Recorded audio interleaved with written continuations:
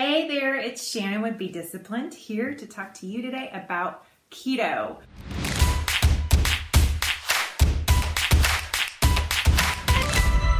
Let's talk about the foods that you need to avoid when you are adopting the keto lifestyle. So, of course, the obvious ones, like sugary foods. I hope you all watched my video on sugar last week and got that memo. Grains and starches you want to avoid. You also want to avoid most fruit with the exception of small portions of berries. I always just say keep your macronutrients in check. If you need to track that on an app, which I highly suggest. I use MyFitnessPal. It's one of my favorites. There's also Lose It, and there's a whole bunch of apps out there that can help you track those macros. You want to avoid beans and legumes, root vegetables, and tubers. Anything low fat or diet.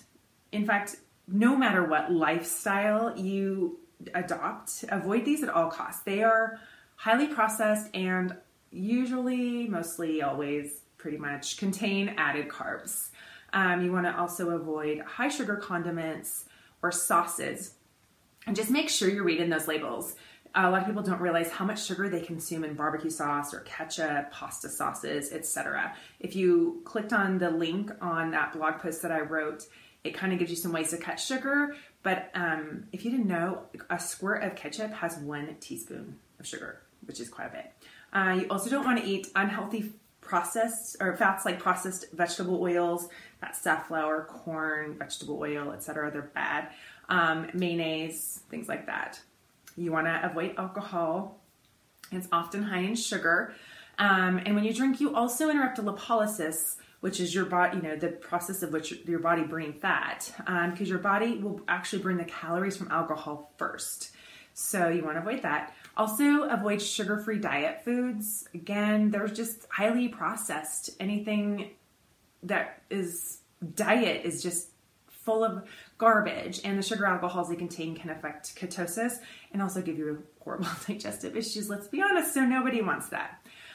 Okay, so now all the things you can't have, not too many that are even palatable, really. So let's talk about all the delicious and healthy foods you get to eat.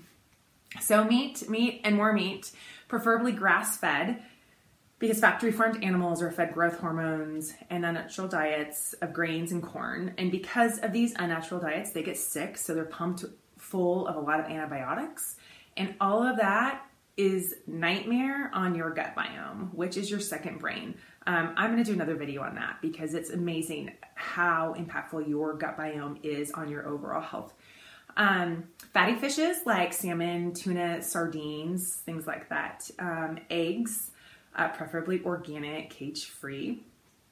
Butter and cream, and heavy cream, not half and half. You get the full heavy cream. I put it in my eggs every morning, and it's amazing. Grass-fed when possible, of course. Unprocessed cheeses, preferably unprocessed. Nuts and seeds like hemp, flax, or chia seeds. Macadamia nuts are amazing source of fat, good fats. Walnuts. Walnuts have more resveratrol than berries. Almonds, pecans, things like that. Healthy oils, extra virgin olive oil. You want to make sure it's extra virgin. It's the first press. Coconut oil and avocados, obviously. Oh, and avocado oil. And then low-carb vegetables like green vegetables, any green veggies, cruciferous veggies like broccoli and cauliflower, tomatoes, peppers, mushrooms. You get the picture. Some people who abruptly cut carbohydrates will experience the keto flu. And if there are any other nutrition and health-related topics that you'd like me to discuss, please send me a message. I would love to know what you'd like to hear about. Until next time, be disciplined and have a blessed day. Thanks.